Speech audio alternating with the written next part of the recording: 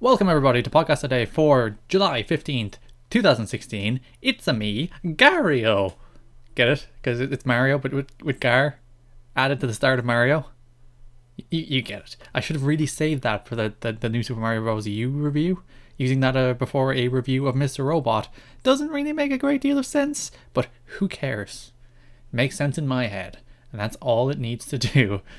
As I may have tipped there by saying it outright, this episode is going to be a review of Mr. Robot, which is a tremendous, amazing show that you should watch. Mr. Robot debuted last summer-ish, give or take, last June 24th, so it is last summer, starring Rami Malek and Christian Slater, most notably, created by Sam Esmail. It's a computer hacker drama, but it's only kind of about computer hacking is front and central, but it's more about Rami Malek's character Elliot having a slow and steady mental breakdown, but I'll get into that in a second. It is on the USA Network, which is not known for prestige television. It is not known for, well, good television, as they prove every Monday night with 3 hours of Raw. Hi-oh! But as a general rule, USA is the place where we're kind of affable, happy-go-lucky, entertaining but forgettable television goes.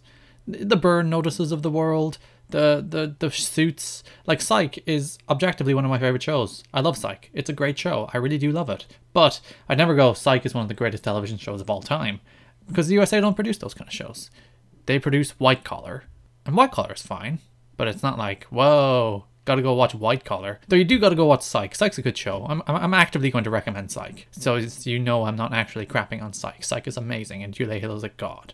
But that is not what this is about. I've gotten derailed talking about USA Network and how Raw is terrible and the rest of their shows are inoffensively entertaining. Anyway, Mr. Robot kind of breaks that mold, and it does occasionally have its USA roots. You can see just the little USA-ness in there every now and again, and they try to do this with Suits as well, but Suits is a show that's neither as smart or as cool as it seems to think it is. It's like, oh, look at all these legal things, legaling back and forth, but it's alright. I gave up on Suits around 4 seasons in. It's just like this, they're going in loops.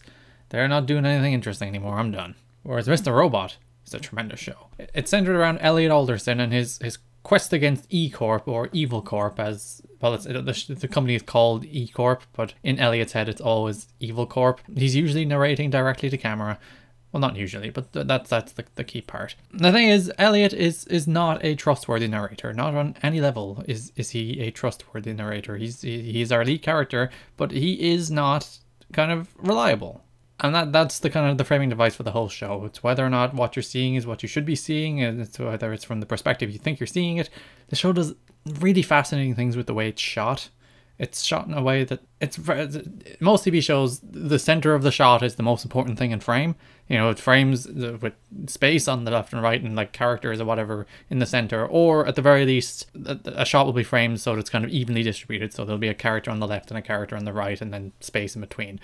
This show kind of frames shots in that there's either a character on the left-hand side of the shot or the right-hand side of the shot. I saw someone writing about this, and I can't for the life of me remember where. But he went through how, like, our eyes are naturally drawn to the center. So when we see a shot framed, say, with a character on the left-hand side of the shot, like the bottom left of the shot as opposed to right in the middle, it disorientates us. It throws us off. It's like, it's not right, and I don't know why it's not right, but it's not right.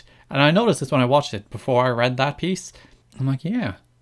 It is kind of disorientating, but I couldn't talk about it too much without spoiling like the key elements of it. It came back on USA this week. It did not do great ratings. It did get nominated for 2 Emmys though, one for Rami Malek's performance and one for the show itself. Emmy nominations that the show thoroughly deserves. Especially, like, Rami Malek is doing so many things in this show. And there's general themes about the kind of, I don't know, consumerism and how society is degrading. And a lot of it, which I don't really agree with, because I think a lot of that is trash mumbo jumbo. But that's not the point of the show. The point of the show, I think, at its core, on the whole, is Rami Malek's performance. He is amazing on this show. Like mind-blowingly amazing. He played a freaking side character in the Night in the Museum films, and he goes along and does a show that's this good. And the show it occasionally veers right up on the edge of like cringe-worthy or contrived. It does occasionally just run up against those edges when it kind of buys its own bullshit a little, and it always reels itself back in. It never runs away with its own nonsense.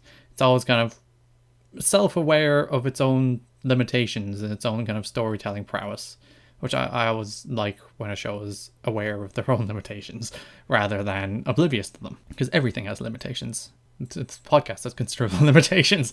But yeah, Mr. Robot. It's if you're in the US, it's on USA Network.